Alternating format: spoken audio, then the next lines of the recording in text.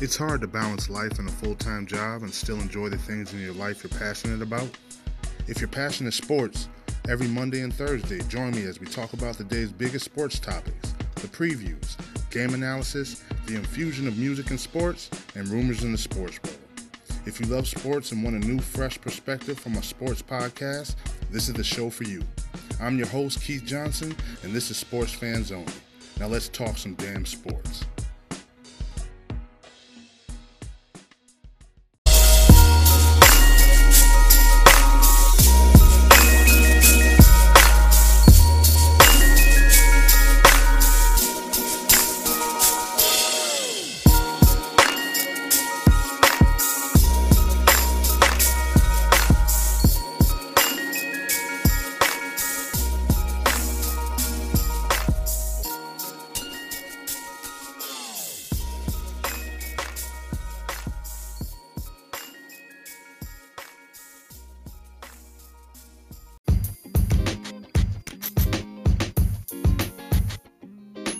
Welcome back, my beautiful people, for another episode of Sports Fans Only with your boy, Keith Johnson and Sean Mack.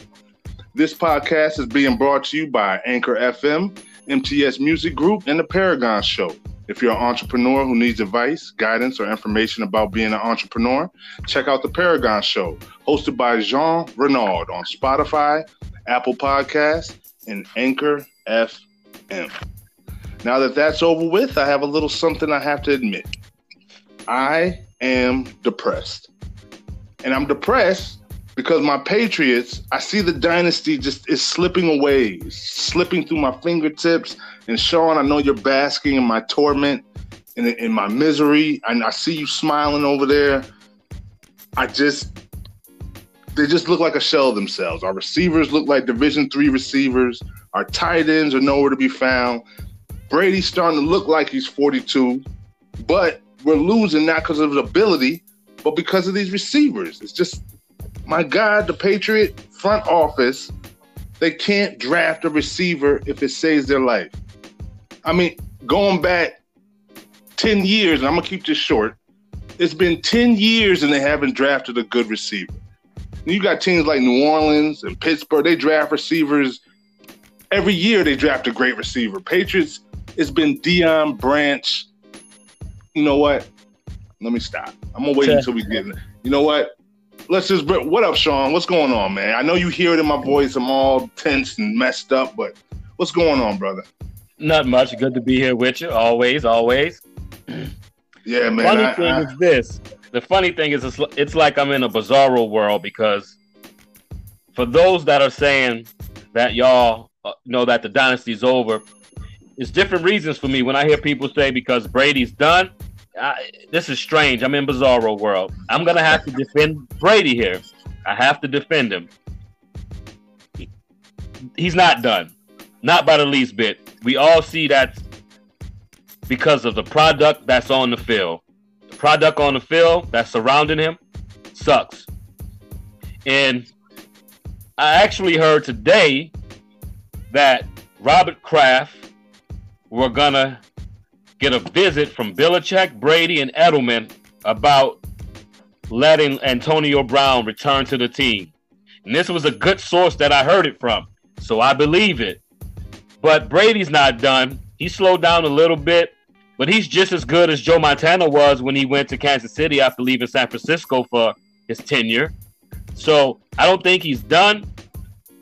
You give him the talent that I'm just going to think of a team with good receivers and great talent. All right, give him the same talent that Baker Mayfield has, and they would be right now 12-0. Guarantee you, Keith. Yeah, I believe that, man, because beginning of the year when we had Antonio Brown, and even a couple of games after when we still had Josh Gordon, we were putting up 30-plus points a game. Now, granted, the defense was getting a lot of turnovers, and we were getting the ball in short field, but we were still scoring touchdowns. Now it's like these dudes can't even, like, it's like a miracle if we score a touchdown now. Like, that's how few and far in between touchdowns are recently. Like, we're kicking field goals, and it's like, I know Brady still has a talent. For the life of me, I just can't understand why they got rid of Josh Gordon. It bothers me. And Steve Young was on the Michael Kay show today. I was listening to the radio on the way home. And Steve Young said there's definitely a story within that story. He was like, I refuse to believe the Patriots just let go of a healthy Josh Gordon and got nothing in return. They just let him go. So he thinks there's something wrong. I think you even said that. There's something with that. And I think the Patriots are just being a classy organization and just saying, you know what, that's not our problem no more. It's not our business to put that out there. So they just let him go and didn't tell nobody. But definitely something happened. And I don't know. I have a question for you, Keith. What's that? Is it that the Patriots offense is looking that way, or is it, have they secretly been like that all year? Just work with me here. The defense was doing better.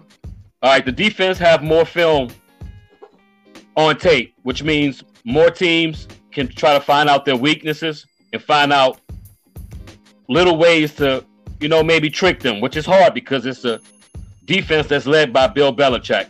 But my question would be, do you think the lack of possessions that, all right, so when the defense got on the field, they were taking the ball, Tom Brady was getting more possessions. So do you think it's just now that teams are holding the ball longer and y'all aren't getting the 3 and outs and the interceptions and turnovers, that Brady's just not getting on the field as longer? For example, if they were able to get the ball back 5 times in a row, do you think Brady would go 5 times without scoring? I don't think so. Keith. Yeah. I think you're right. I think you're absolutely right. This season has been so crazy as far as like the defense played so out of their mind early. Now, sometimes I like to think that those teams were garbage in the beginning of the season. I mean, really bad. So I could never really tell, is the defense this great or is it the competition? But either way, you're right. They were getting interceptions. Teams were going 3 and out, and we would usually get the ball at the 50-yard line or something like that, or even closer. A lot of times it'd be like the 30-yard line. So with all these new receivers, we've never really had to go up and down the field. And I don't know, because the preseason, you don't get that much practice time. You have two rookie receivers, brand new tight ends. The only person that he's thrown the ball to before this season was Edelman. And Dorsett, but he's been hurt most of the year. Everybody else is new. So I think it's a combination of all that stuff, man. It's just weird circumstances that resulted in this. I've never seen the Patriots so identify. Oh, what's the word I'm looking for? Without an identity, their offense. When they come into a game, you have no idea what they're going to do. Yeah. But we're going to get into more of that. I apologize for the rant. We weren't supposed to go this long talking about football this early, but you see where my head's at right now.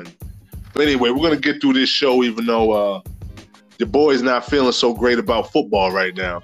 Even though we're 10-2, your boy's kind of down right now. But anyway, we're going to get into some music.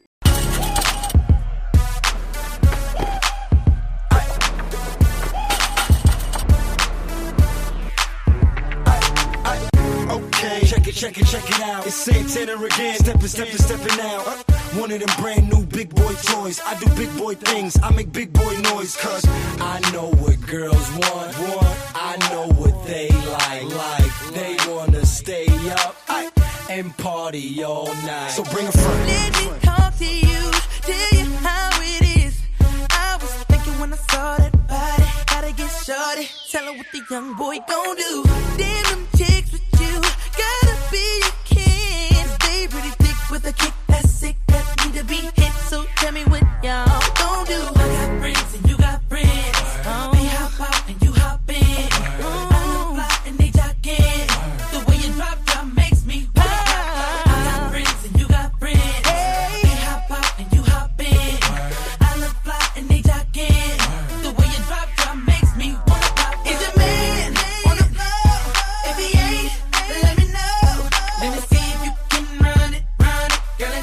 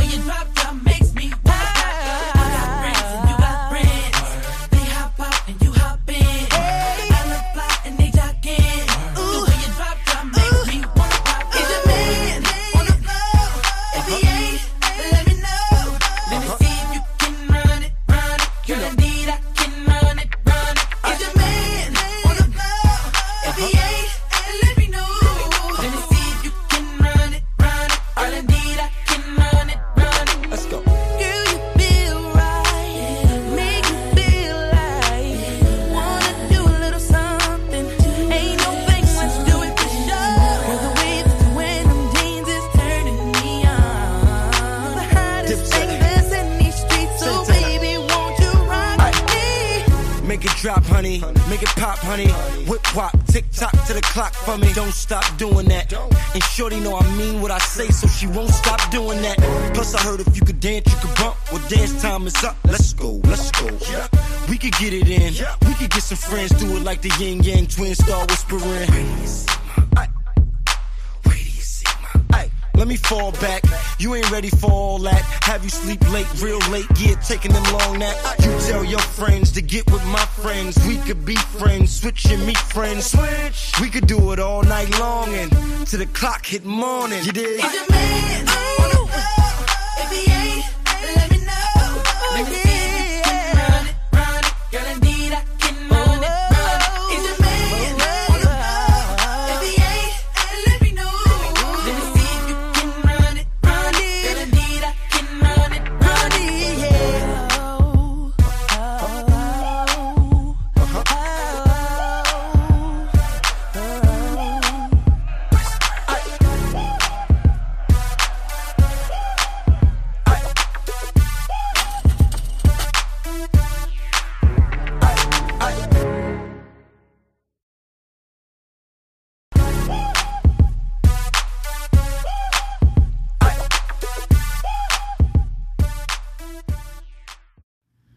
Yeah, today we learned some of the details of one of Josh Shaw's bets that in part led to his suspension. And this wasn't your typical pregame bet on a point spread. He placed a 3-team parlay for a few $1,000s on the second halves of 3 Week 10 NFL games. Now, here's the real attention grabber. Included in that parlay was the Tampa Bay Buccaneers. The Buccaneers were hosting the Arizona Cardinals, Shaw's team. Now, I should note that parlay wagers, because that they require multiple picks to be correct to win, are not usually associated with any kind of game fixing or point shaving, and the NFL's investigation of this revealed no games were compromised. But however, Shaw did place his wager against his team that he was playing for. The bet did not win. The Bucs did not cover the spread in the second half, and Shaw lost. And now, for now, at least the foreseeable future, is out of his job, too. I'm sure a lot of inquiring minds want to know, how did the NFL find out about Shaw's betting? So, according to some gaming sources, Shaw placed his bet at a Caesars Sportsbook in Las Vegas. When Caesars kind of figured out what had happened, they followed their protocol and quickly called Nevada Gaming Control Board and subsequently the NFL. This is the same day, November 10th, that the bets were placed. Now, Shaw was not trying to be secretive about this. He was very transparent about who he was. In fact, on his application for a betting account with Caesars, he listed his occupation as professional football player. Welcome back to Sports Fans Only with your boy, Keith Johnson, co-host Sean Mack. And let's see what we're going to get into for this segment. I have something that's a little interesting here. Suspended Josh Shaw bet against his own team, the Cardinals, and lost. So this story came out a few days ago, and me and Keith spoke about it, and we determined that it was something of significance. It's in sports, but I still can't wrap my mind around what do I want to talk about, because we had Pete Rose. You had a couple other guys throughout sports through the years gambled, and it's frowned upon, but that was in the past. But it's always frowned upon betting against your own team, or if you're actually a player betting against your own team or your own sport. But the way that we look at gambling as a society now in 2019, about to be 2020, is totally different. It's not frowned upon. We have shows that have betting. We have a casino now on the East Coast where you can bet for sports legally. So these people are just high-paid, high-priced bookies masquerading as fantasy owners, masquerading as, I don't know. What do you think about it, Keith? I'm a little shocked. My initial reaction is, so what? But the more you dig into this story, you actually see that he was betting on his own team.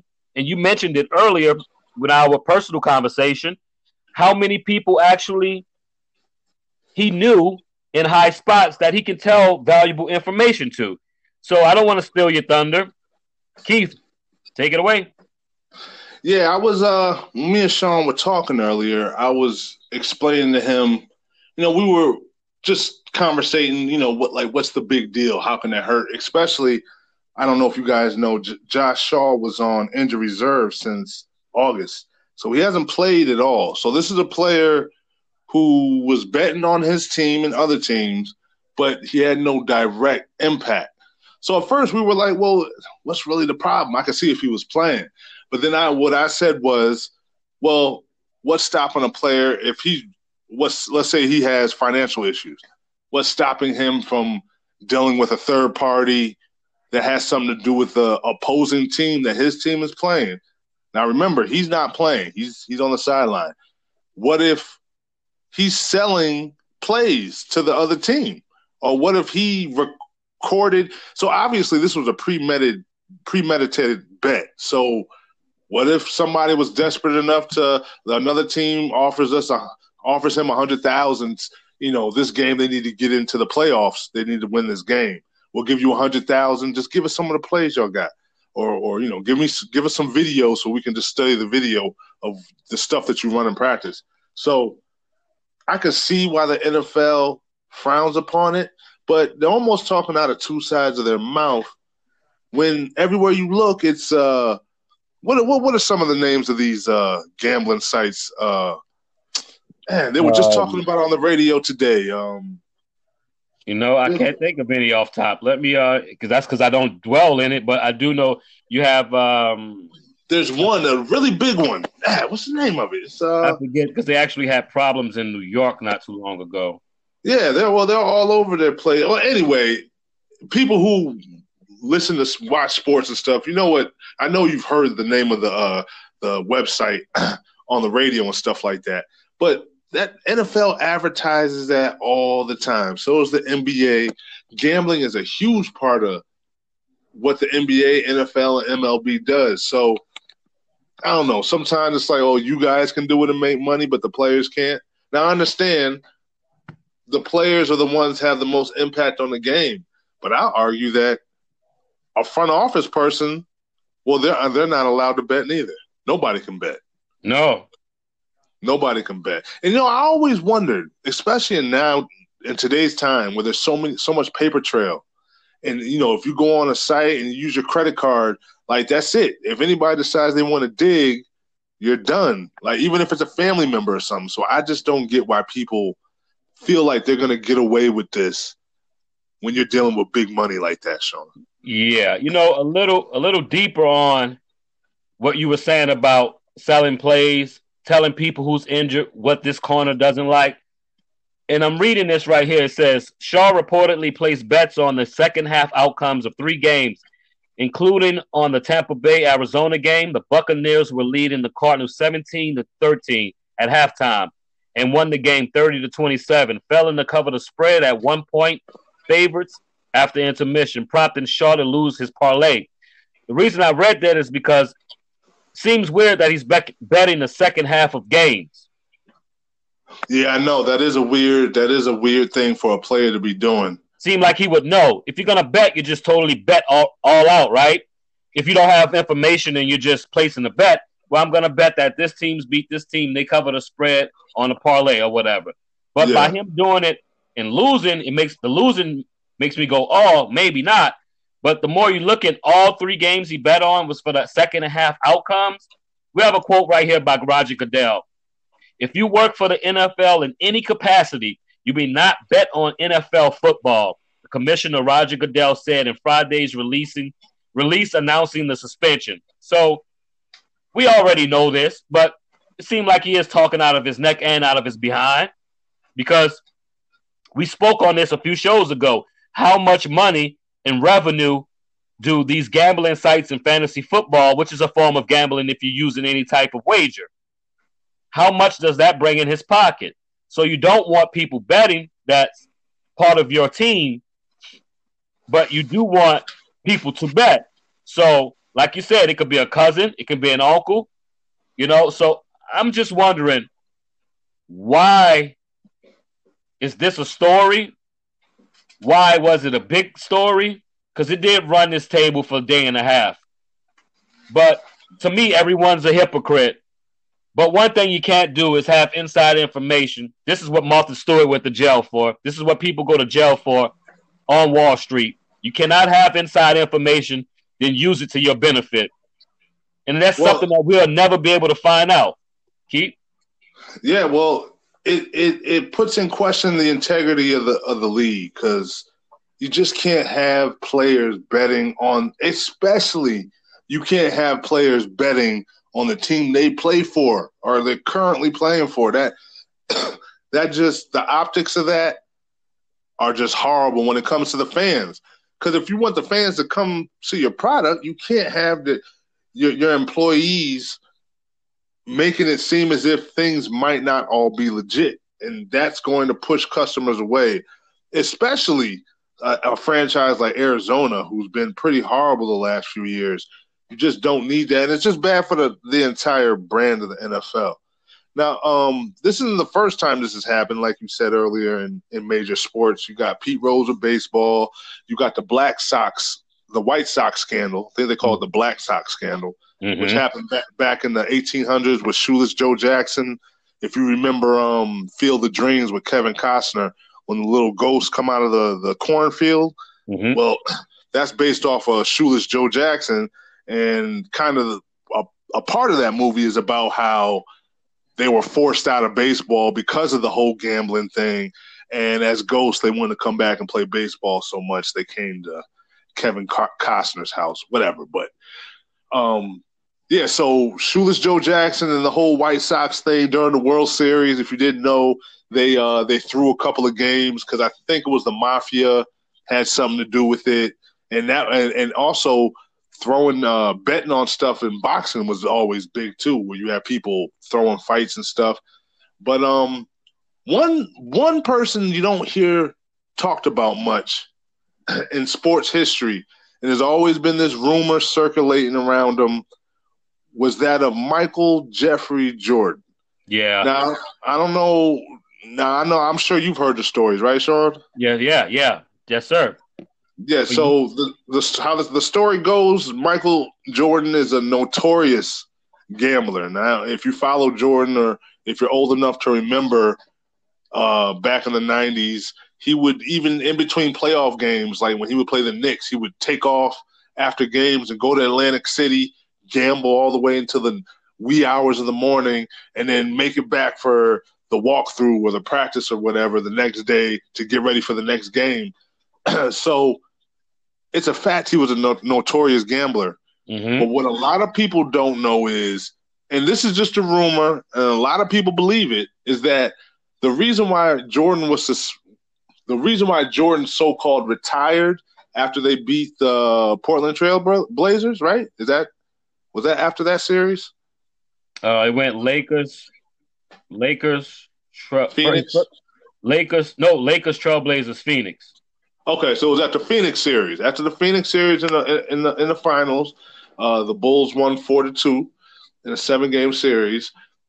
He shocked the world by saying he was going to retire from basketball because he just didn't have it in him to play anymore. This is right around the time his father got killed, right? And so, rumors started coming out that his father might have gotten killed over some gambling debt that Jordan never paid. That was never confirmed. The circumstances behind his murder were real shady. But a lot of people are saying that because he was the face of the NBA, they did not want – because the NBA was just becoming what the NBA is now today. It was in its infant stages where players were starting to get huge money and big contracts and TV contracts and endorsements and all that stuff. They didn't want to ruin that. So they made him retire for a year, and then they said after a year you can come back. So it was like they suspended him for a year for gambling because supposedly he was gambling on basketball. Now, everybody knows Jordan's a ridiculous competitor. So you don't think, right, Sean? You don't think that he would have – If Jordan was going to bet, he would bet 100% of the time, I'm going to kick your butt.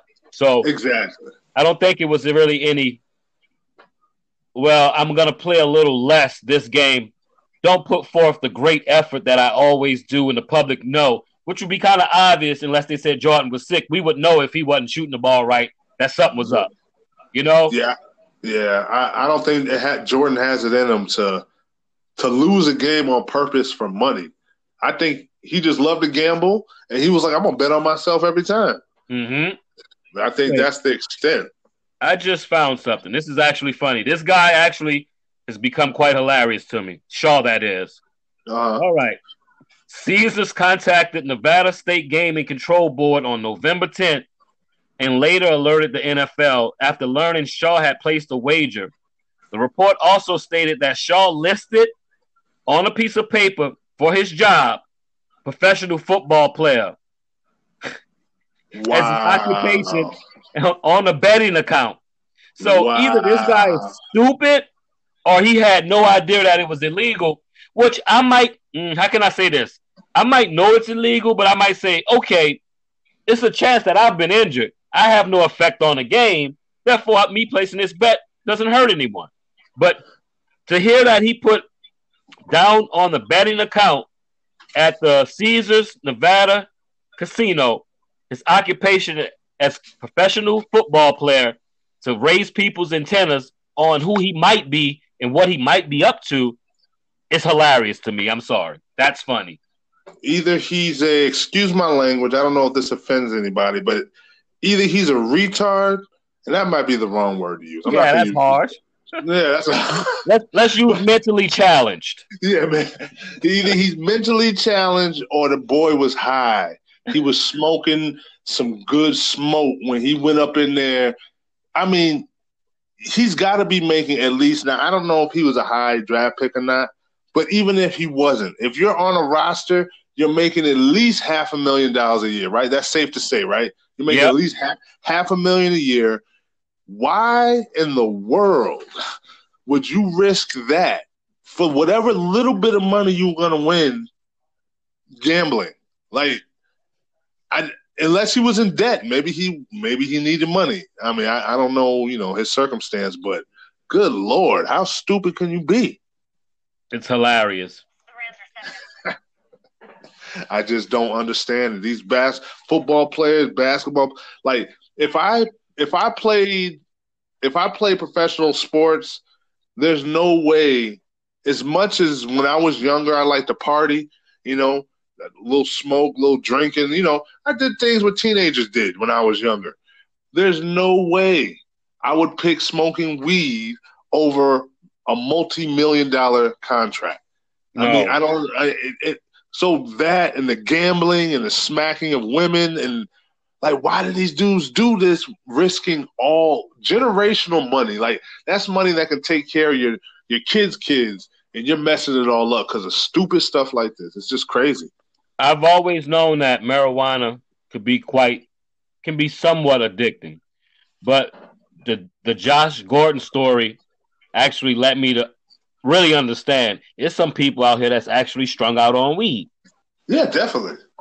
Anytime you can not want to participate in your job that pays you millions of dollars, especially Josh Gordon. If he kept doing what he was doing, he could have been one of the top 5. Put it this way, if I'm not mistaken, his first 2 years were some of the top years of all time until Odell Beckham came. Yes, sir. Yes, they were. So he was on track to possibly become a top 5 of all time wide receiver and make some of the most money at that wide receiver position in the league for years to come. And he said, nope, I want to smoke weed. At some point, even if you have an addiction, at some point you got to come to that. You got to make a choice. You come to that crossroad and you're like, I'm going to put as many measures in my life to stop me from doing this.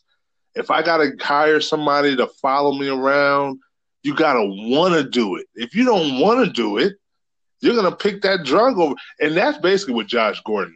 I have sympathy for addicts, but when you have all these people trying to help you and you're still out there smoking, you don't really want it. You just want to get high.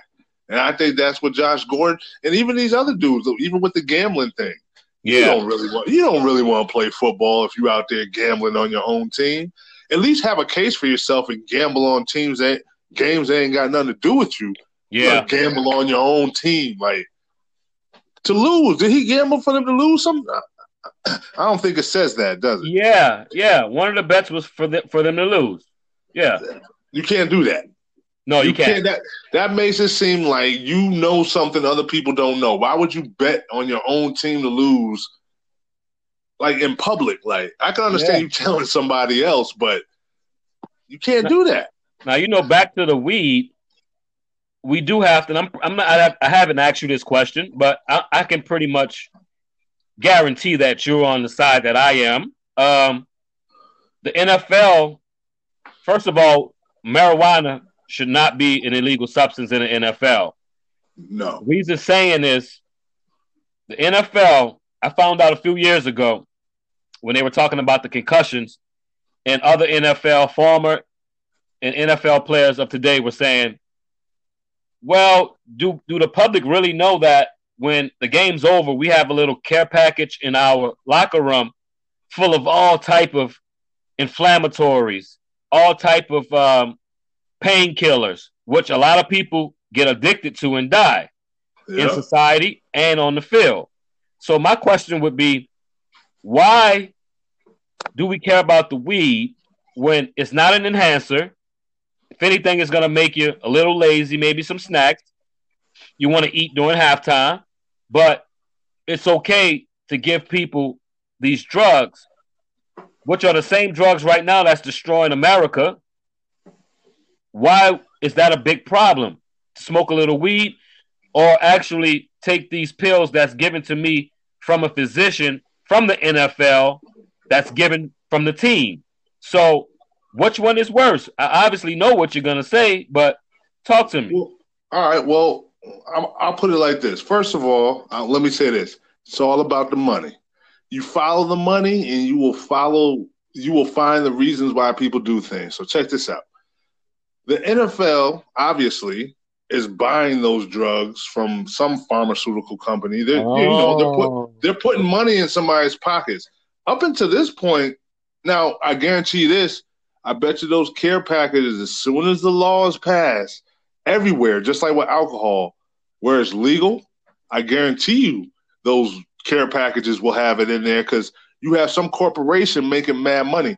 See, before, nobody was making money because the average person can grow it themselves. The government ain't getting no money. It was almost like one of them substances, like, and this is just my opinion, that nobody of significance is making money off of it, so y'all can't have it. So, but seeing now that we're in the bed with these pharmaceutical companies, and they do things for us, we do things for them. Yeah, you can have all these drugs you want. They don't care about the player's health. That's just my opinion. I'm not, I'm not in there, but isn't that prohibition again, right? Because we go back, what created Al Capone? He saw that it was a gap. It was a need for a space to be filled with alcohol because the government made it illegal. Exactly. The only reason they made it illegal was because, like you said, people was making their own moonshine. Rest in peace to my grandfather. I never got a chance to meet him, my mother's father. But he was a heavy bootlegger in Alabama, deep in the boondocks.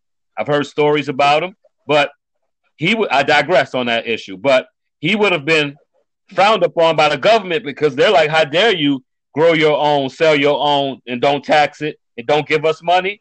That's a mob move by them. Yeah, definitely. That's exact. They say the government. See, I don't want the government listening in on us, but they say they're the biggest mob out of all of them. They're the biggest gang. I mean, they are. What's that saying Benny Siegel used to say in that movie State Property? Get down and lay down. And if you're doing things behind their back, they're going to frown upon that. And to me, that's the only reason. As soon as all these corporations start making major money off of it, the NFL is going to be one of the first places they sell their stuff to, and then the players will get it. Now, I'll be like, well, what happened to all the other players that got suspended and got kicked out of the league for smoking? Now y'all just going to give it to them? Like, yeah. That comes a whole nother bag of bones, because what about retro pay? You actually suspended me for something that 2 years later you made legal. I lost $600,000 for a couple of games. Can I have my money back? And some lawyer's going to definitely argue that. A good enough lawyer wins that case. I mean, and the thing I don't understand is weed has been available for prescription for the longest. So it's like, I don't understand. Now, maybe those were owned by private, like small little families or something like that. It wasn't a government. I know this. It wasn't government ran like it would be if it became a federal thing where everybody gets to do it.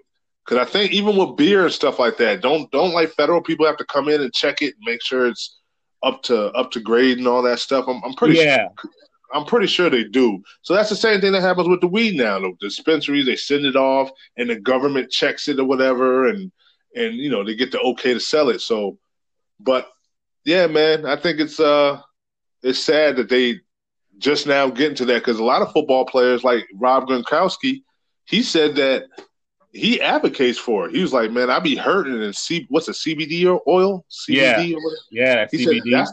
He said that's the only thing that helps his aches and pains. So we'll see what happens, I guess. Yeah. Once they find a way to tax it, well, fuck, at least 20 states already. Don't quote me on that. I think it's 18 or 20, whatever. It's legal. I think it's 18. It's Which 18. Is amazing to me that I can be in one state, cross a line, get arrested for what I just had in that state, and it was legal. We need to unite our states for one law with certain things. You know what I'm saying? Things. Yeah, yep. Definitely with certain things, and marijuana being one, because the benefits far outweigh whatever negative concept you might have had of marijuana. I think everybody sees that now. It's just funny that people have been screaming that forever, and now they're just now saying it because they can make money off of it. Like I said, It's all about the money, man. Yeah, opioids are okay, and these companies, where they're held liable in court maybe a few months ago, maybe 2 months ago, and they have to pay back so many billions of dollars because they were telling the doctors to prescribe it, push it, even if the patient didn't necessarily need it, because they knew once he got hooked on it, there you go. Now, throughout history, I've Googled this before with my brother when we were younger while smoking. Wasn't that young, but, we Googled how many people have actually died off of marijuana. Nobody. There's no confirmed cases of that. I think to be specific, you would have to smoke, I think it's a pound or 2 pounds of weed in one sitting to die from it. And that's impossible. You pass out before you do that. And that's exactly what they said. They were like, which would be highly unlikely because you would be comatose by then. Yeah, you got to pass out and be done. I always enjoy a little marijuana talk, especially when we're talking NFL, because such a interesting topic, especially now that they're considering changing the laws and stuff like that. They were screaming, you can't do it, and it's just going to be so funny to watch them completely change their tune, and everybody's going to be smoking and eating edibles and all that. But it's good for them. I hope if it can help the pain, I hope everybody gets to do it. I really do. Yeah. But anyway, we're about to head into some more music. We're going to play another clip from ESPN, and we'll be right back.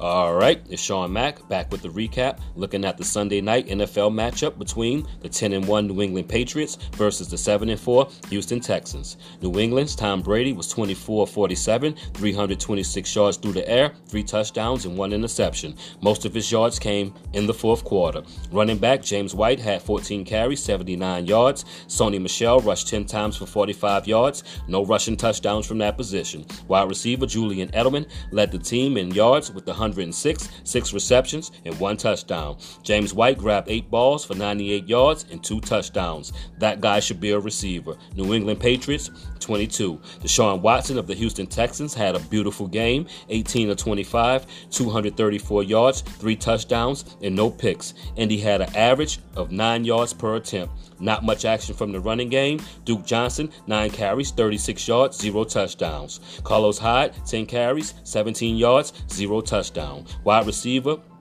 Andre Hopkins was covered all night long. Not much of a game. 5 catches, 64 yards, 0 touchdowns. Kenny Still had 3 receptions for 61 yards and 1 touchdown.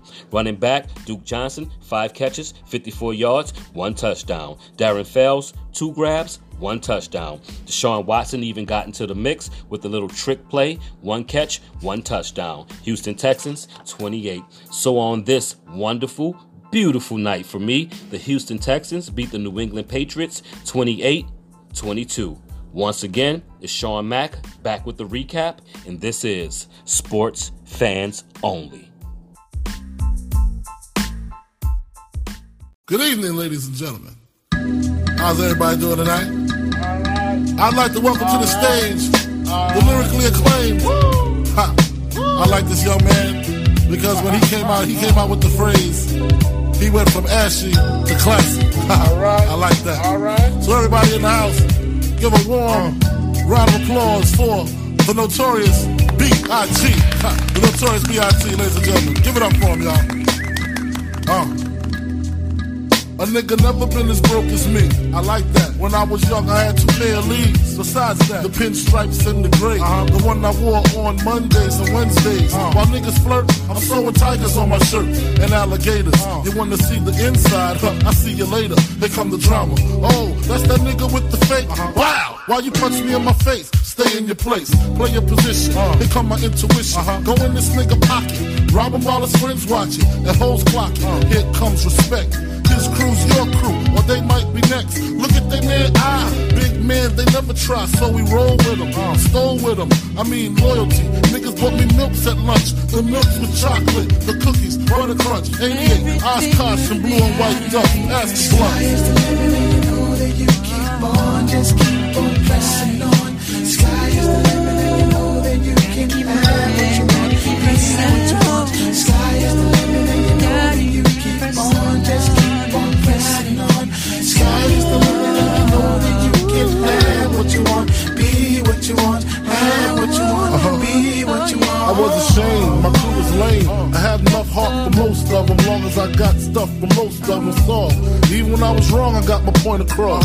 They depicted me the boss. Of course, my orange box cutter make the world go round. Plus I'm fucking bitches ain't my homegirls now. Start stacking, dabbled in crack, gun packing. Nickname Medina, make scenes, took my Nina. From gym class to in-glass, passed off for global. The only nigga with a mobile. Can't you see like total? Getting larger in waist and taste. Ain't no telling where this felon is heading. Just in case, keep a shell at the tip of your melon. Clear the space. Your brain was a terrible thing to waste. 88 on gates, snatch initial nameplates. Smoking splits with niggas. Real life beginner killers. Praying God forgive us for being sinners. Help us out. Sky is the limit, and you know that you keep on, just keep on pressing on. Sky is the limit, and you know that you can have what you want, be what you want. Sky is the limit, and you know that you keep on, just keep on pressing on.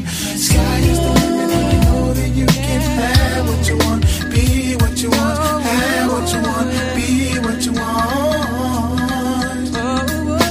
After realizing to master enterprise and I ain't have to be in school by 10, I then began to encounter with my counterparts on how to burn the block apart. Break it down into sections. Drugs by these selections. Some use pipes, others use injections. Syringe sold separately. Frank the deputy quick to grab my Smith & Wesson like my dick was missing. To protect my position, my corner, my layer. While we out here, say the hustler's prayer. If the game shakes me or breaks me, I hope it makes me a better man. Take a better stand. Put money in my mom's hand. Get my daughter this college plan, so she don't need no man. Stay far from timid, only make moves when your heart's in it. And live the phrase, sky's the limit. Motherfucker, see you chumps on top. Sky is the limit, and you know that you keep on, just keep on pressing on. Sky is the limit, and you know that you can have what you want, be what you want. Sky is the limit, and you know that you keep on, just keep on pressing on. Sky is the limit, and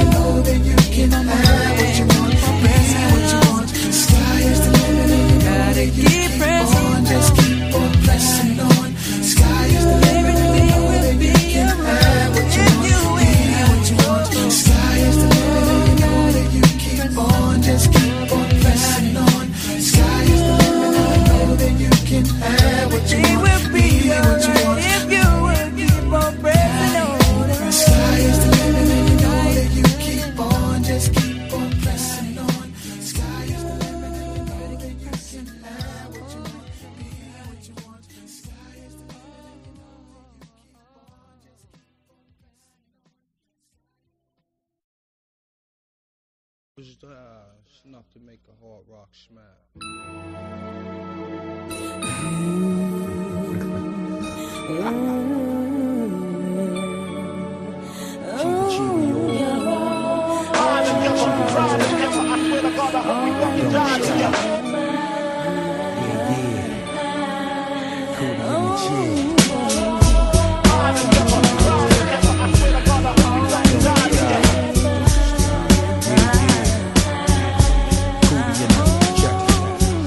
I'm here for you anytime you need me. For real, girl, it's me in your world. Believe me, nothing make a man feel better than a woman. Queen with a crown that be down for whatever. There are few things that's forever. My lady, we can make war or make babies. Back when I was nothing, you made a brother feel like he was something. That's why I'm with you to this day, boo, no frontin'. Even when the skies were gray, you would rub me on my back and say, baby, it'll be okay. Now that's real to a brother like me, baby. Never ever give my cootie away and keep it tight, alright? And I'ma walk these doors so we can live in a fat ass crib with thousands of kids. Word life, you don't need a ring to be my wife. Just be there for me and I'ma make sure we be living in the effing lap of luxury. I'm realizing that you didn't have to funk with me, but you did. Now I'm going all out, kid, and I got mad love to give. You my nigga.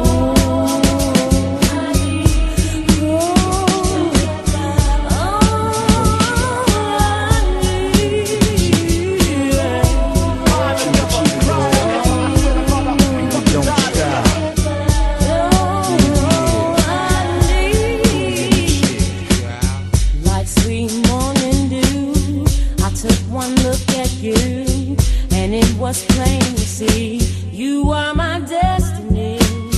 With you I spend my time. I'll dedicate my life. I'll sacrifice to you. Dedicate my life to you. I gotta love Jones for your body and your skin tone. 5 minutes alone, I'm already on the road. Plus I love the fact you got a mind of your own. No need to shop around, you got the good stuff at home.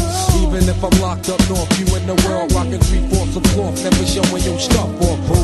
It be true, me for you, that's how it is. I be your Noah, you be my Wiz, I'm your mister, you my missus, with hugs and kisses, Valentine cards and birthday wishes. Please, we on another level of planning, of understanding the bond between man and woman and child, the highest elevation, cause we above all that romance crap, just show your love.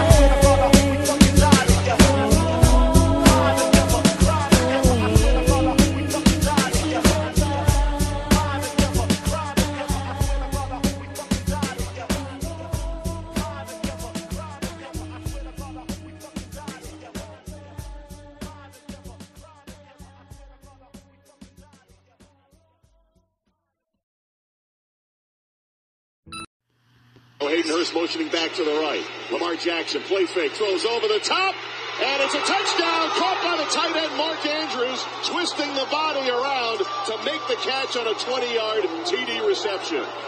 The 25th touchdown pass of the season for Lamar Jackson, leading the National Football League. The Baltimore Ravens with that touchdown from the 34. Another play fake and run this time. Jackson right side makes a guy miss on a great juke out at the 30. Richard Sherman pushes him out of bounds at the 27-yard line. Sherman pushed him out. K'Wan Williams forced him out to that edge. A 7-yard gain for Lamar Jackson. Backs up on 3rd and goal at the 1. It's a play fake. Jackson finds the crease and gets in. Another touchdown for Lamar Jackson. This one from a yard out. His 32nd touchdown of the season, running and passing. Welcome back, everybody, to Sports Fans Only. We didn't get a chance to touch on the Ravens and San Francisco 49ers game, so we want to touch on that a little bit. The Baltimore Ravens won 20-17 behind it was a great effort by Lamar Jackson, but passing-wise, and this is what I was telling you before, I don't know if he can keep this running thing up. He had 16 carries for 101 yards, but he only threw for 105 yards. This style of play, I want to know from you, Sean, is this style of play sustainable? Will he be able to do this for a long period of time, or is this one of those lightning in a bottle, and for 2 or 3 years he's going to tear the league up, and then he's going to get hurt? I believe he can, but let me preface why I believe he can. Not every game he's going to be playing that defense. That defense is great. So, yeah, it is. With that being said, if he's going to get hit running, most likely it won't be out the pocket. It's going to be one of those where he scrambled, he doesn't see the blind side, a la Joe Montana, bow and he'll be out. But as far as the 100 yards rushing and the 100 yards passing, it's pretty dope, though. He took what they gave him. Unlike Jimmy G, he was looking good, and he took what they gave him. But it just seemed like Lamar had a little bit more help on offense out there. Now, that Ravens defense looked a little suspect at times, which no one actually said that they're the best defense in the league, right? It would be New England, then possibly San Francisco, then maybe someone else in Baltimore, maybe Baltimore third, not sure. I would have to take a look and see at some defensive rankings. But Lamar looked good. The team looked good. And remember I talked last week, a week before, about it looks like that team is ready for the cold weather to go to Foxborough. You can't tell me they didn't look like they were ready for – that looked like a playoff game. No, it did look like a playoff game, and suck thing for the Patriots is now that Baltimore, they're the number 1 seed now. So they're not going to have to go. They're not going to have to go anywhere if they run the table. And us going to there is just, that's not, I have no faith in us beating them. Or, you know what? I have no faith in us stopping him. I'm not scared of their team whatsoever. It's him. He's the one I'm scared of. And I don't think the Patriots, they have the athletes, but I just don't know if their scheme is going to be able to stop them. But you're right. It's dope that he threw for 100 and ran for 100. Like I said, I could see something like this going on for a couple of years, because usually the NFL, they catch up. Like, remember the Wildcat? For a while. So, because Lamar Jackson, he's not the first. I don't think he's any faster than Michael Vick. Now, he's bigger than Michael Vick, but as far as being fast and making people look stupid, he's not the first one. And people caught up to Michael Vick. Well, actually, Michael Vick started getting hurt. That's what happened with him. Mm-hmm. But you know what scares me with Lamar Jackson? When he's running and he does these amazing, like, these spins, and he be jumping over people, and it looks great, but all it takes is that one. Like, he'll spin, like, blindly, like, but it looks crazy when he does it. It looks like a ballerina. He spins so quick. But he spins kind of blindly. When I say that, he spins not knowing who's on the other side of that spin. He just does it to get away from that guy. I don't want to see him get – because he's such a great player. I almost wish he was in the NFC so I can root for him more. But he's in the AFC, so I can't really root for him like I want to. Just don't want to see him get hurt. But maybe he won't. Maybe he might be that that one guy who goes through his whole career. Because like you said, maybe he does know when to pass and not run all the time. So we'll see. I guess that's something we're just going to have to see. Yeah, he's a passer of the ball. He reminds me of Steve Young. People might can't remember him. Lamar's right. Steve was left-handed. But it became a point where Steve Young would run, and he would run wildly. But he ran when he had to, and he knew when to run. And number one, he knew how to get down from the run. That's the number one thing. RG3, Robert Griffin III, would still be playing if he knew how to slide and get out of bounds or when to give up. You're right about that. Russell Wilson's another one who knows how to get down. He's playing right now. He slides so quick, but he gets his yards. But then he slides. If somebody gets around him, he slides. For whatever reason, RG3 didn't learn that. And a year and a half, it's all it took for him to destroy his career. But, yeah, I mean, you're right. Well, I haven't seen him take a big shot yet. So maybe that's a good thing. I haven't seen him get hit hard yet. So definitely not wishing that on nobody. So I hope he does stay healthy because, one, he's black. I love all black quarter. I'm a black guy, and it's not like I'm biased towards anybody. I just like to see people who haven't been able to showcase their talents in the past because of skin color, stuff like that. I like to see them shine because they're getting the opportunity now. So I'm rooting for him, but I just hope he doesn't get hurt. That's all. You know, speaking of shining, I have to say, I knew nothing of this guy I'm about to speak on, and he stood out, popped out off of my TV, and it was amazing. We've actually found someone great. I have to call it right now. I think if he stay healthy, this guy's going to be great, and he's going to be the predecessor from Rice to Terrell Owens. We had sprinkled in a few more people, if you could think of some, that was at the 49ers. But Deebo Samuel, that guy plays out of his mind. He's a beast. He's gonna make people double team him soon, and if not, he's gonna burn up the league. I mean, this guy's nice. He's nice. Yeah. Imagine if y'all had him, Kay. Do you know what round he got drafted in? I don't. But it wasn't the first round. It definitely wasn't the first round because I've never even heard of this dude ever in my life. Even when the draft was coming up and they went to the combine and stuff like that, he wasn't in that top echelon of wide receivers coming out. So that makes me think, once again, this goes back to what I was saying. The Patriots are horrible at drafting wide receivers. They just absolutely horrible. And he would be perfect. He's fast. He's a deep threat. And I get jealous. And I know Garoppolo's loving him because those dudes are hooking up every single game, it seems like. Okay, I have to challenge you a little bit there. I know it's your team and you know 100% more about them than I ever could dream of knowing. But I don't think they draft. I don't think it's a problem with them drafting receivers. I think, look at y'all Super Bowl wins. If there was a decent receiver on that team, he left for contracts the next year.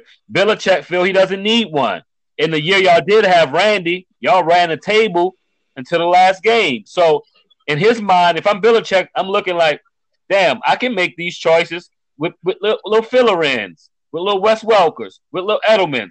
I can make little Deion Branches. When I say little, all these guys were little compared to most football players. That's true, but all those players you named, except for Deion Branch, who I said was our last good draft pick receiver, all those guys were free agents. Edelman. Now, what my original statement was, we've never drafted a really good outside of Deion Branch, and I'm not going before him because Troy Brown was already there. Terry Glenn came in the previous people who owned the Patriots or the before Belichick. So I didn't count Terry Glenn or Troy Brown. So Deion Branch is one that Belichick drafted. Edelman wasn't – I was saying them drafting receivers from college and they were Edelman was a quarterback who just happened they changed him into a receiver. So that's the only reason why I don't mention him. And outside of that, everybody else is a free agent basically. We got a lot of Dante Stallworth we had, Randy Moss, who else? There's Ocho Cinco came in for a while, Wes Welker. There's a few others, but I don't understand their scouting department. Like Pittsburgh, for instance. See, right? They had Emmanuel Sanders. Who's that Brian kid who got kicked out of the league for smoking too much weed? I think he went to Oakland. Martell Bryant or something like that. Yeah, they had, I think so. Mike Wallace, Plexico Burris, Hines Ward. I mean, I could go down the line of how many great receivers they have. Patriots just, I don't know. Anyway, I don't want to talk about them no more. I don't know how we hop back on the Patriots. Yeah. That's hilarious. But we were speaking on Debo. And with a name like Debo, I'm pretty sure what you said is 100% right. He couldn't be drafted in the first round because that name would have stuck out to us. Or maybe he just went to San Francisco and we didn't care about who San Francisco picked because at that time they were in the building process of the last, off the Kaepernick years. So we didn't pay much attention to him. So he could have been a late first-round draft pick. But even with that being said, no one was talking about him. This guy's going to be amazing. Definitely probably going to be a Pro Bowler this year. And we'll see what he do next week against my Saints. Whole nother subject. Yeah, hold that. That's a whole nother subject. And before we get to that, though, real quick, they even have a running back last night. I have no idea who he is. His last name is Mostert, R. Mostert. He had 19 carries for 146 yards for the 49ers. Have no idea who he is either. So maybe it's like you said. Maybe they were so horrible for so long, people just didn't even pay attention to anything they were doing. All the while, they're sitting there collecting talent because they look good. It almost felt like if they were in a neutral field and it wasn't the rain wasn't coming down or the snow or whatever it was, I almost feel like they probably would have beat them. But because they were home, because the weather was bad, Baltimore pulled it out. But we'll see. I'm with you. I think San Francisco might have pulled that off, but you always have to look at it from the other side of the coin. Then Baltimore probably would have been playing a little bit better. They would probably been throwing the ball a little bit more, but it definitely would have made for a great matchup. Question: do you think this is the Super Bowl preview this year? At this point right now, I see the NFC so tough. I could see Green Bay beating San Francisco. Not saying that they will, but it wouldn't shock me if they did. Because, Green Bay, you get them on the right day, them dudes is hard to stop too, and their defense is pretty decent. Who else? New Orleans. I mean, I could see New Orleans beating San Francisco too. And the guy who's playing tonight, I could see Russell Wilson beating them. Even Minnesota. I could see Minnesota possibly beating them if all things go right. For talent for talent, I think Minnesota's just as good as think about it. They got Diggs, they got Cook as running back, they got Thielen as receiver. They got a nice team. Their defense is good. So I don't know. If I had to pick right now, I would say yes. You have to. Yes, I would say yes. I don't see nobody. Now, I will say this. San Francisco did something most teams didn't do against the Ravens. They played zone all night. And they're usually a man team.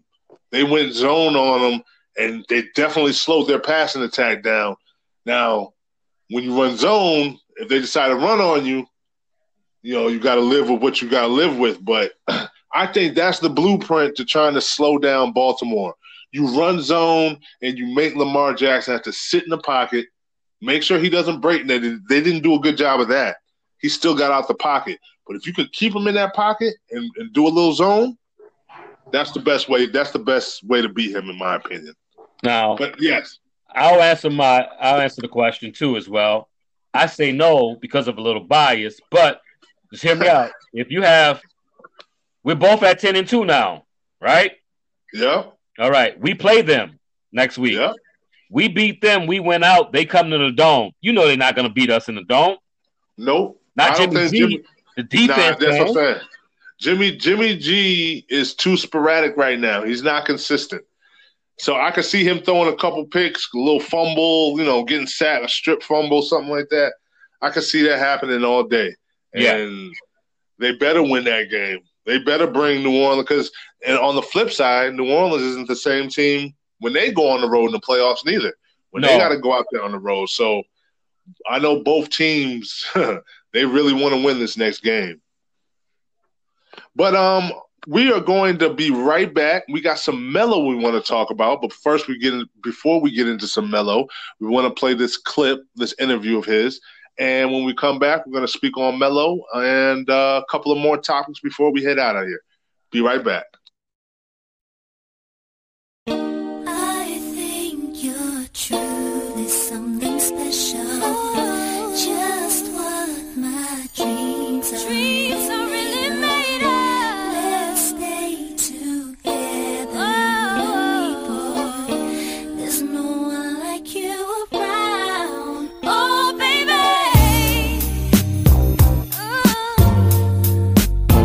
Baby girl.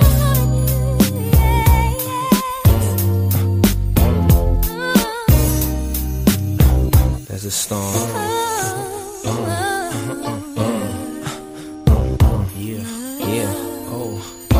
I can't really explain it. I'm so into you now. I wanna be more than a friend of you now. When they ask, I mention my baby girl in the interviews now. And I don't bring the problems from the 90s into 2000. There's no reason to have a friend or two now. Cause the kid's ready to tell you how he feel in a few vows. Maybe I speak in general now. But girl, I'ma do whatever just to keep a grin on you now. Where I go, they wear bikinis in the winter too now. What you think about tan lines on the skin of you now? Why wouldn't I wanna spend a few thou? On Fifth Ave, shopping sprees and them dinners to chow. I ain't concerned what other men would do now. As long as when I slide up in you, you growl. And any dude with you, he better be a kin of you now. And I ain't jealous, it's the principle now. I'm so into you.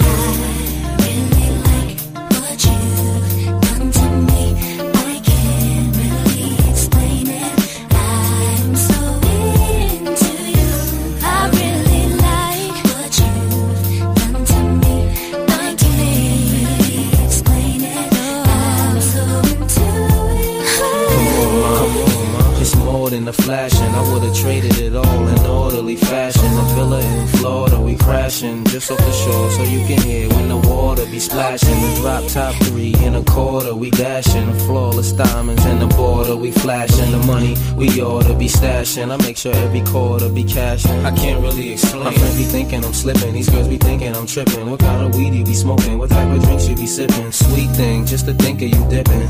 What had me with the blues so hard, you would think I was crippin'. Now you relaxing in the bins, credit cards with no limits, so you don't worry about maxing when you spend. But since you been asking about the friends, how'd you like it if both our names had Jackson on the ends?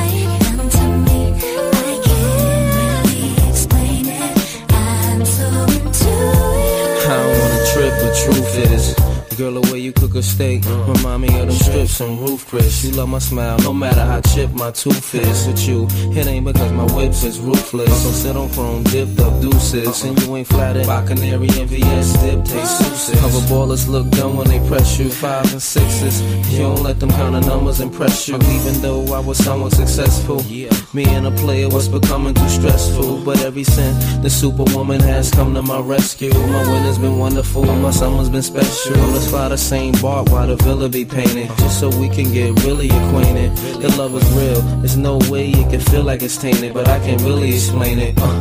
Yeah.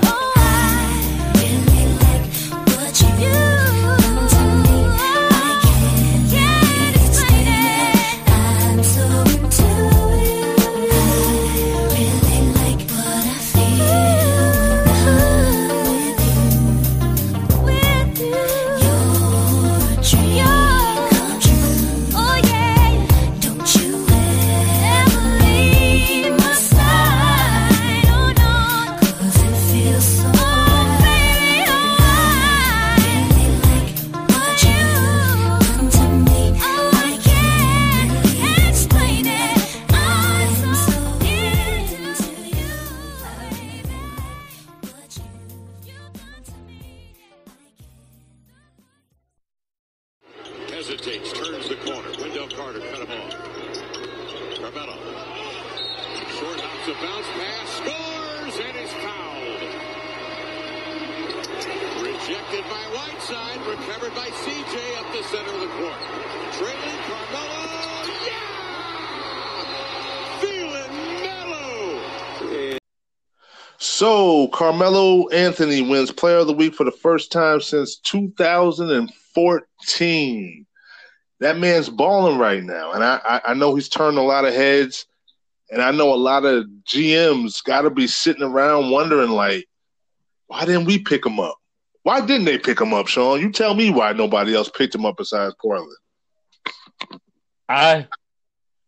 Portland picked him up because it was out of necessity, right? So if I'm going to say this, I say that no one else picked him up because Melo hadn't really shown he was willing to stop wanting to be a 20-point, 25, 30 points a night scorer in the NBA. All reports were coming out that he wanted to continue to be a number one star, a number one option, when in actuality, if you put him on any good team that have two good players that are younger than him, he's going to be a third or fourth option.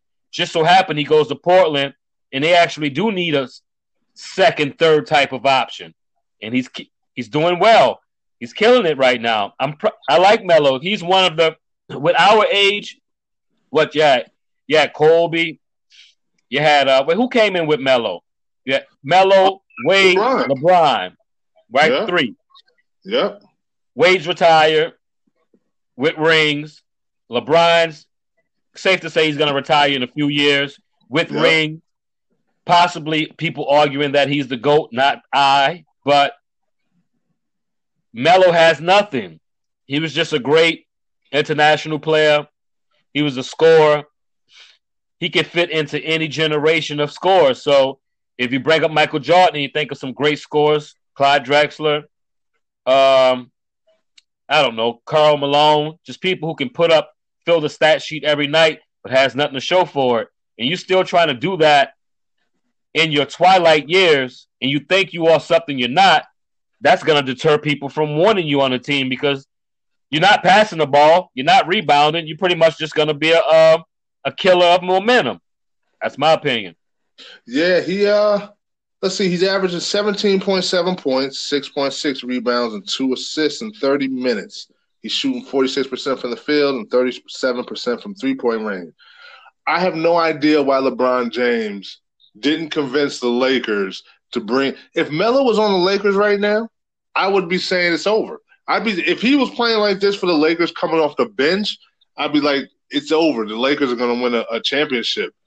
They could have right there in their lap. I don't understand. Even teams like, well, Houston already had him, but like Milwaukee or there's so many teams that can use that 17. Think about that. 17.7 points per game, and nobody wanted him until somebody like was down a player and they just needed to fill a roster spot with an NBA veteran. I don't understand it. I always loved Melo.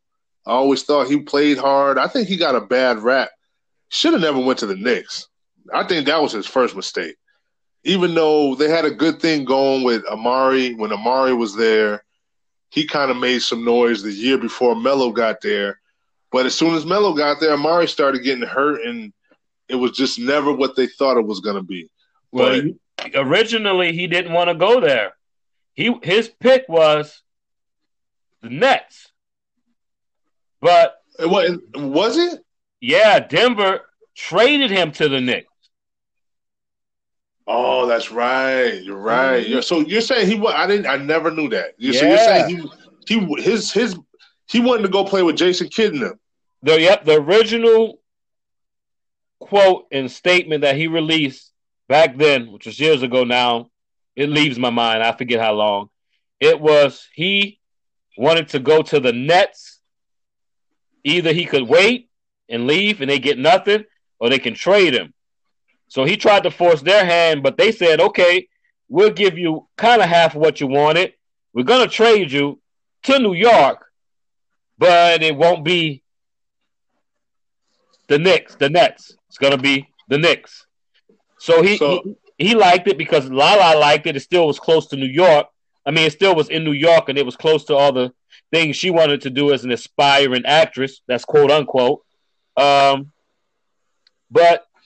those years at the Knicks, that's what gave him the bad rap, right? That's what you're saying. Like being there, like he's putting up so many points, seemed like he's not caring about winning.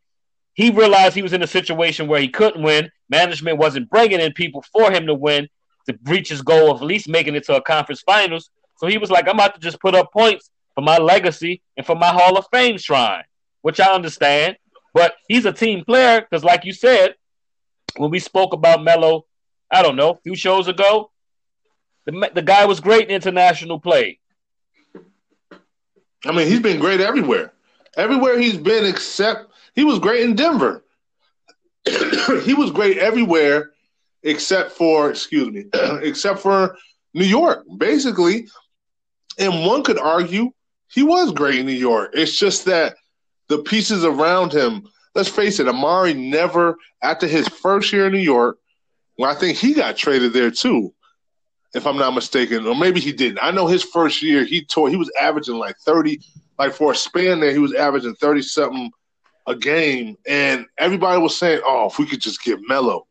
And people were really talking about that because I remember when talks started to heat up about trading for Melo, people were like, you add him with Amari and the other pieces they have, you could have a dynasty, but it just never materialized. It just I don't want to blame him, but when you hear stories about he was more happy with scoring 30 points, and if they lost, it was no big deal. But if they won, and he only scored.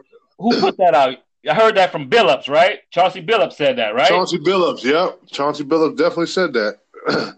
He said if they won and he only scored 18 or 20 or 22, he'd have an attitude and he'd be pissed off. Now, I don't know how true that is. I can only go by Billups don't seem like the type of dude that would lie about that. No. I'm willing to put my money on Billups on that one, baby. Yeah, and whether or not he should have said that on national TV, because I'm pretty sure once he said that, you probably had some GMs like, well, I don't want that on my team, but I mean, he works for the media now, so you can't really blame him, but I think No, go ahead. And it would have been different if maybe he had that mentality and still could produce, right? But you can't have that mentality at that age. And you know, one thing he never became to me was it's good to look for your shot, but Kobe made people better by scoring and putting them in position to be there for certain shots. He never was really a good, what's the word I'm looking for, Keith? Like a set-upper of players. He never would set up his teammates quite right. Well, he didn't make his team better. He didn't make his teammates better like Kobe did. Now, I always say Kobe's not on LeBron in the sense that the assists and all that, but he still demanded that you be where you're supposed to be and do what you're supposed to be doing. So in that sense, he still helped his teammates. I don't like giving Kobe too much credit, so you ain't gonna get this too much from. I was about to pass out over here, like what? But yeah, I still recognize basketball. So Kobe, he did it in a different way, and LeBron did it his own way. But Melo never really seemed like he even cared. As long as he got his 30 points, it almost seemed like the outcome didn't really matter. Like that's what it felt like. Now I could be wrong, but his body language and what you hear from other players makes me think that's exactly how it was. Now imagine hitting the court and you know the star of your team. You could be good or you could be great, but you know he's the star because he demands that respect. But imagine knowing that your star doesn't really even care if we win or not. He just want to put up his numbers. Like, I don't really know one person in any sports, any athlete that was said about or that we knew and they actually won things. You know who else had that same mentality? And I heard him say it out of his own mouth on TV. Who's that? Charles Barkley. I could see it. I could definitely see it. Yeah, you're right. That's crazy because and then what's the common thing between now, although he still almost brought the Suns to a championship against Jordan, but I could see that though. Barkley didn't really seem like he cared too much about anybody else. No. Same thing with Melo. It just feels like they care about what they got going on, and everything else is kind of secondary. That's what it feels like. Mm-hmm. Have you ever seen Melo getting on somebody on the court outside of like, give me the ball? Like, I never seen him like demand his teammates be great. Like, No, you know, I've seen like him. I've seen him drive, kick the ball, turn it over, and then tell a guy, "You should have been in that damn spot." Come on, man. Come on now. Yeah, you're right, man. And sometimes that leadership role, that's not reserved for everybody. He just doesn't. He needs to be on a team with a LeBron or with a Kobe or with a, even a Damian Lillard. Because I bet you he went over there, Damian Lillard. This is my team. You know, you're either gonna fall in line or you won't be here. And Dame Lillard don't seem like he play that. Even though he's a smaller dude, he seemed like the type of dude that he let Melo know. Yeah, definitely about his business. Definitely. You know, I'm gonna say one name, and it might be hard for you to originally get your head around why I'm saying this name, but I'm going to the pure sheer will to wanna be a certain thing and do it. Dennis Rodman. Not sure if you were into sports like basketball, because I know you're a heavy baseball fan, especially when we were kids. Yeah.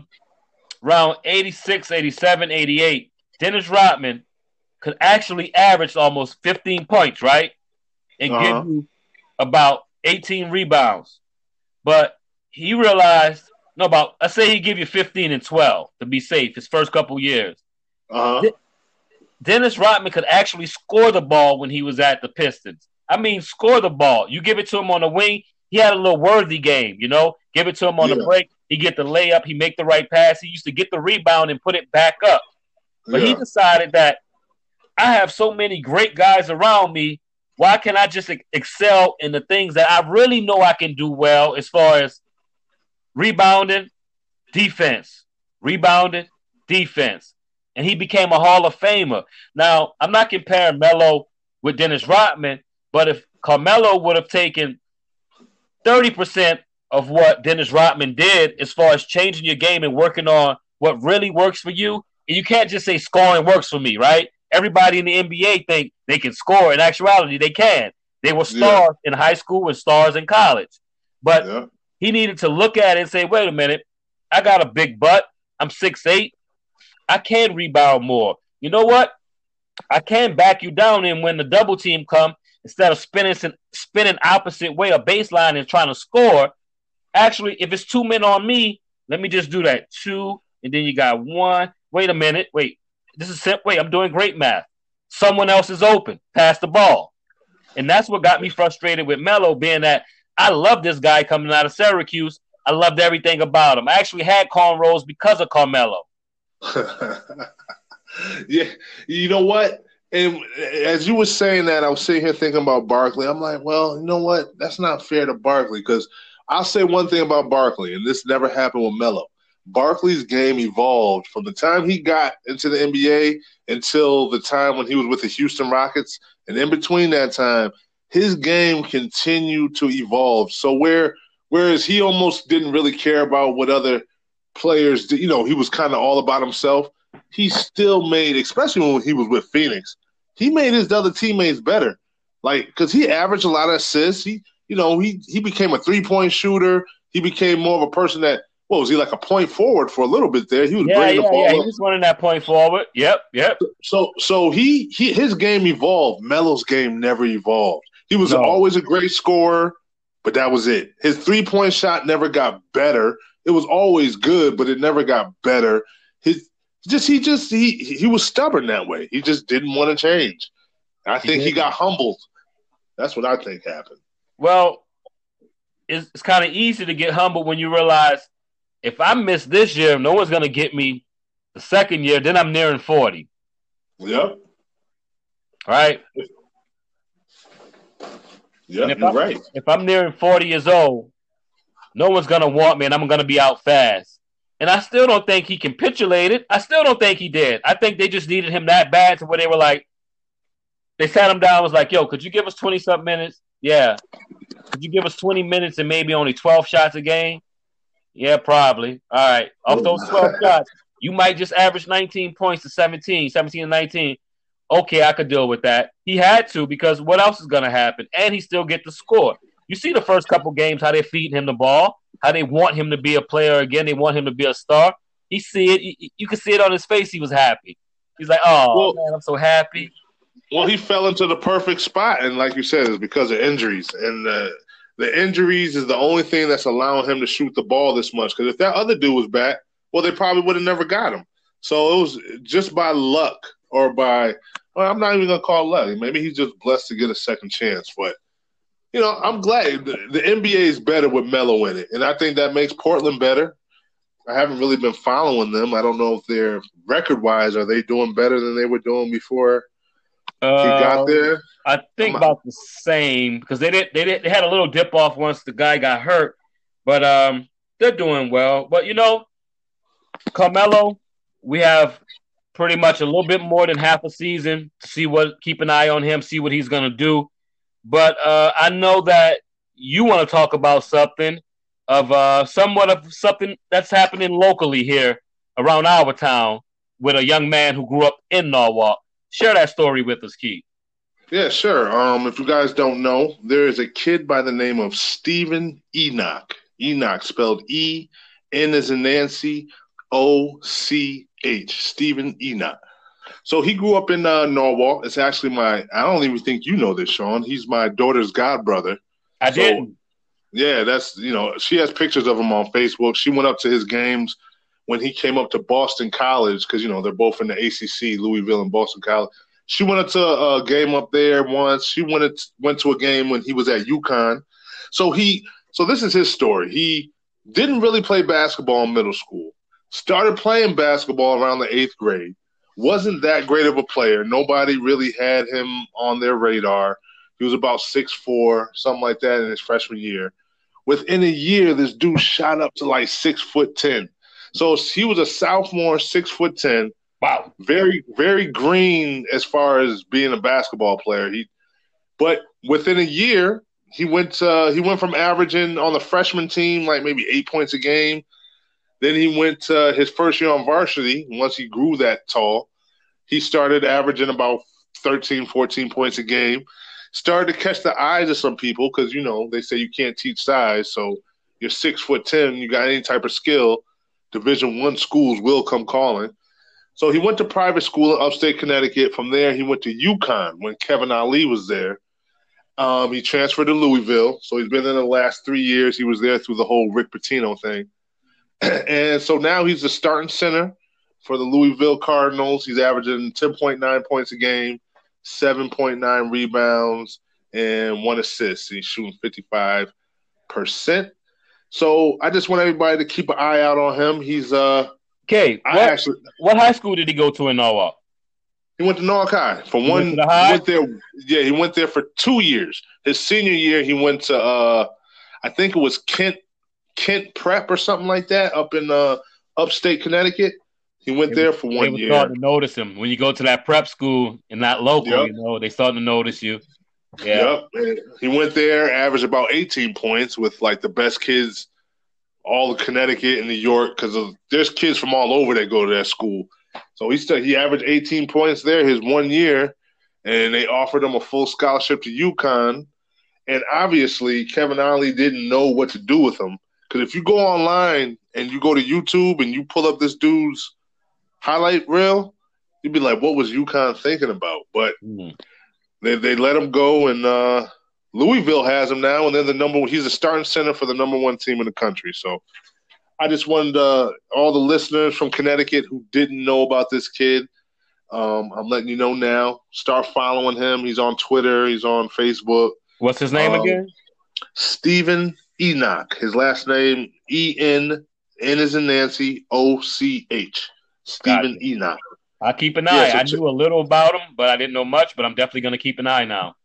Yeah, keep an eye on him, and I'm telling you, the kid's going to go to the NBA. He was playing in the league overseas, you know, one of those not amateur, like a semi-pro somewhere over there. But dude was averaging 30 points a game over there. So that's killing it. Yeah, and he shoots like 30-something% from the 3-point line. So I could be playing with 10-year-olds, and if I average 30 points or something, no matter where you're at, 30 points is 30 points.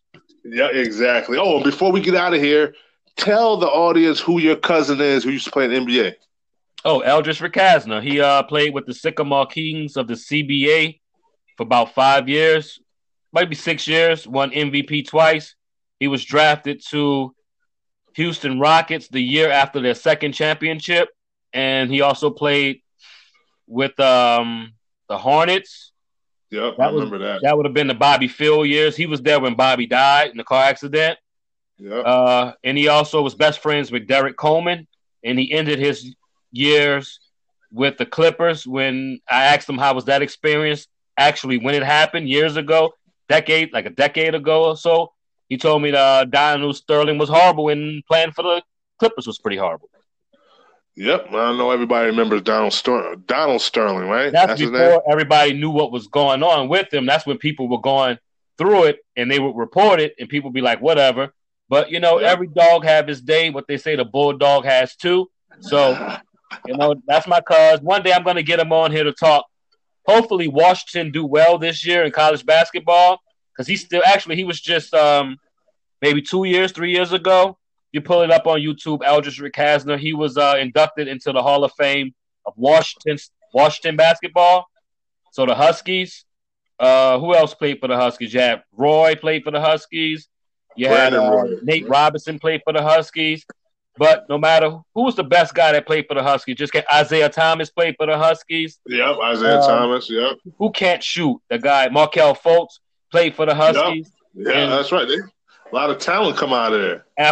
Out of all those guys, none of them still hold the records that my cousin held at the University of Washington. So I'll get him for sure because we talk sparingly, but he's always talking to his uncle, his aunt, which is my mother, my father. So I stay in contact with him. Tournament time, he'll definitely want to talk if Washington's doing well, but we'll get him on for at least 5 quick minutes with my cousin, Eldridge Rakasna, a.k.a. Nookie. Yeah, I remember him he was a 3-point shooter, right? Yeah, 3-point shooter. Yeah, I remember the name. Before I even knew he was your cousin, I remember him. I mostly remember him from Charlotte. But yeah. Wait, can I tell a quick story? Yeah, go ahead. All right, they had the game. All right, no. He went to the Clippers. No, he went to Houston. But most people probably would know him from the years he played 4 years, 3 years and a half with the Atlanta Hawks. The Mookie Blaylock, the Steven Smith, the Dikembe Mutombo that year. So going to your left, if you're watching the screen TV, going to your left, he pulled up on Jordan, hit a jump shot. Wow, right in Jordan's face. So, all right. He played a little decent D on Jordan. Jordan wasn't paying attention. He come back down, whack, another a 3-pointer, 5 quick points in Jordan's face, all right? Jordan messes around, whatever. Didn't really score this possession. Come back down. Nookie hit him with another 3. Whack, 9 threes in a row. 9 points in a row within like a couple minutes. So someone gets fouled. I could see my cousin laughing. I'm mesmerized right now. I'm like, oh, my God, this is my cousin talking to Jordan. Jordan whispered something to him. So when he came by the house that summer, I said, look, that game was great. What did Jordan whisper to you? First thing I asked him when he walked in the door, he said he looked at me, and he said, that's enough of that shit, Rakasna. You're done. I was like, did you score any more that game? I can't remember. He's like, no. Oh, that's a great story. Right? You definitely got to get him because I'm sure he got many stories like that, and I'm sure everybody would love to hear him. So, yeah, you got to work on that for me, man. I will. What I'm going to do is get moms on the deal. He can't tell my moms no. Yeah, that's what's up. Yeah, you got to get her involved so we can get him for sure. Mm-hmm.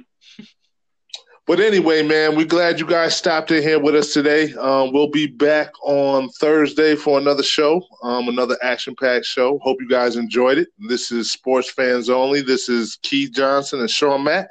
You guys take care, and we will see you on Thursday. Peace.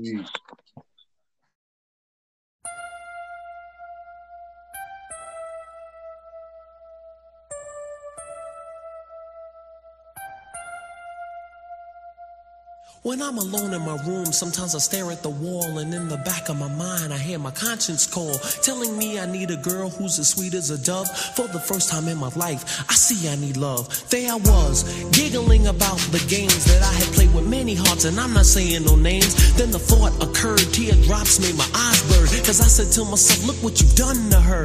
I can feel it inside, I can't explain how it feels. All I know is that I'm never dishing of the raw deal, playing make-believe, pretending that I'm true.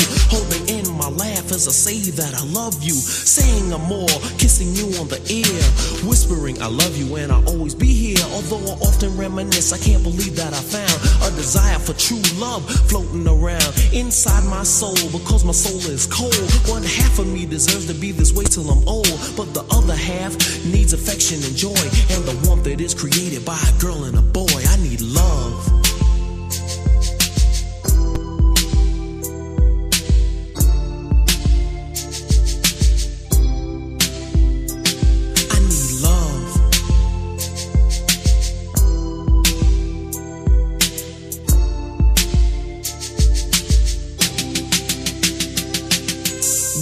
Sheer delight, how sweet. I gotta find me a girl to make my life complete. You can scratch my back, we'll get cozy and huddle.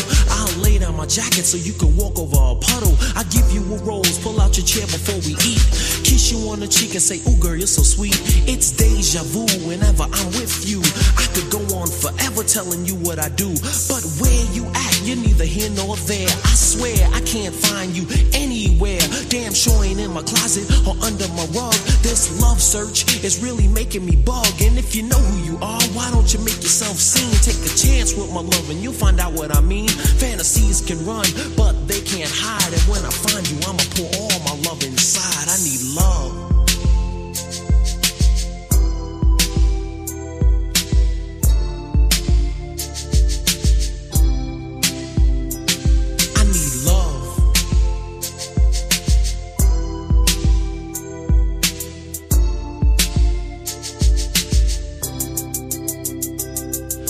Kiss you, hold you, never scold you, just love you. Suck on your neck, caress you and rub you. Grind, moan, and never be alone. If you're not standing next to me, you're on the phone. Can't you hear it in my voice? I need love bad. I got money, but love something I never had. I need your ruby red lips, sweet face and all. I love you more than a man who's 10 feet tall. I watch the sunrise in your eyes. We're so in love when we hug, we become paralyzed. Our bodies explode in ecstasy unreal. You're as soft as a pillow and I'm as hard as steel. It's like a dreamland, I can't lie, I've never been there.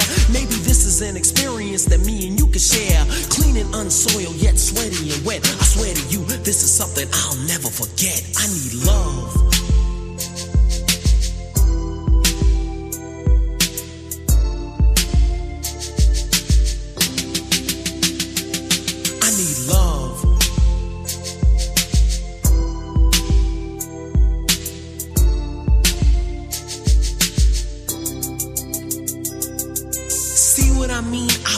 I'm no longer a playboy on the run. I need something that's stronger. Friendship, trust, honor, respect, admiration. This whole experience has been such a revelation. It's taught me love and how to be a real man. To always be considerate and do all I can. Protect you, you're my lady and you mean so much. My body tingles all over from the slightest touch of your hand. And understand, I'll be frozen in time till we meet face to face and you tell me you're mine. If I find you, girl, I swear I'll be a good man. I'm not gonna leave it in destiny's hands. I can't sit and wait for my princess to arrive. I gotta struggle and fight to keep my dream alive. I search the whole world for that special girl.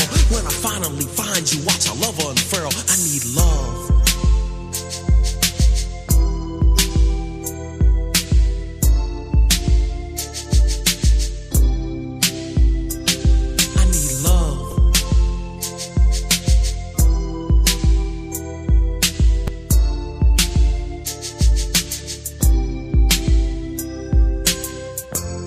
Listen to me.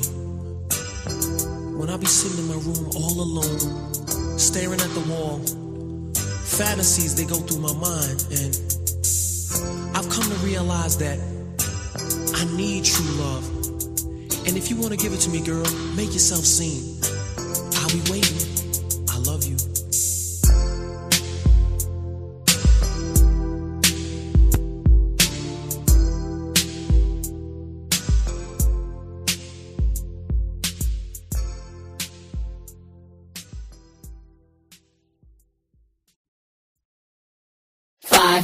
4, 3, 2, 1.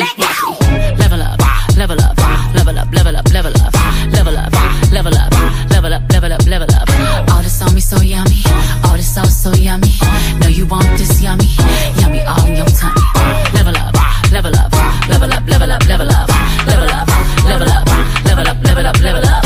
All this on me so yummy, all this sauce so yummy. Know you want this yummy, yummy all in your tummy. Them old mistakes are gone, I won't do them no more. That's old news, that's new news, I done did that before. I turn nothing to something, my comeback on 100. Let's talk it, more action, you just gon' see coming. I just keep elevating, no losses, just upgrading. My lessons made blessings, I turn that into money. They gotta never settle, this view is so much better. I'm chilling, I'm winning, like on another level. Oh, you can talk all you want. See me, I stay prayed up, nothing I'm afraid of, and I can have it all. 5, 4, 3, 2, 1. Level up, level up, level up, level up, level up, level up, level up, level up, level up, level up. All this on me so yummy, all this sauce so yummy. Know you want this yummy, yummy all in your tummy. Level up, level up, level up, level up, level up, level up, level up, level up, level up, level up. All this on me so yummy, all this sauce so yummy. Know you want this yummy, yummy all in your tummy. Fake friends get dropped like weight. Team love don't want no hate. I'm grinding, I'm shining, up, I'm on my way. They gotta never settle, this view is so much better. I'm chilling, I'm winning, like on another level. Oh, you can talk all you want. See me, I stay prayed up, nothing I'm afraid of, and I can have it all. 5, 4, 3, 2, 1. Level up, level up, level up, level up, level up, level up, level up, level up, level up, level up. All this on me so yummy, all this sauce so yummy. Know you want this yummy, yummy all in your tummy. Level up, level up, level up, level up, level up, level up, level up, level up, level up, level up. All this on me so yummy, all this sauce so yummy. Know you want this yummy, yummy all in your tummy. All this sauce so level, on another level. Elevate your level, level, graduate your level. There's no one on it, nah, nah, nah. Eh. All this sauce so level, on another level. Elevate your level, level, graduate your level. There's no one on it, nah, nah, nah. Eh. Level up, level up, level up, level up, level up, level up, level up, level up, level up, level up.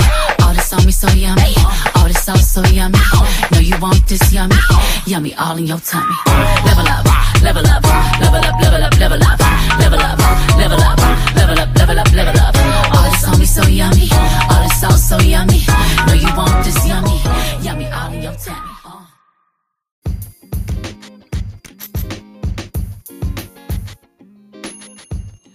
All right.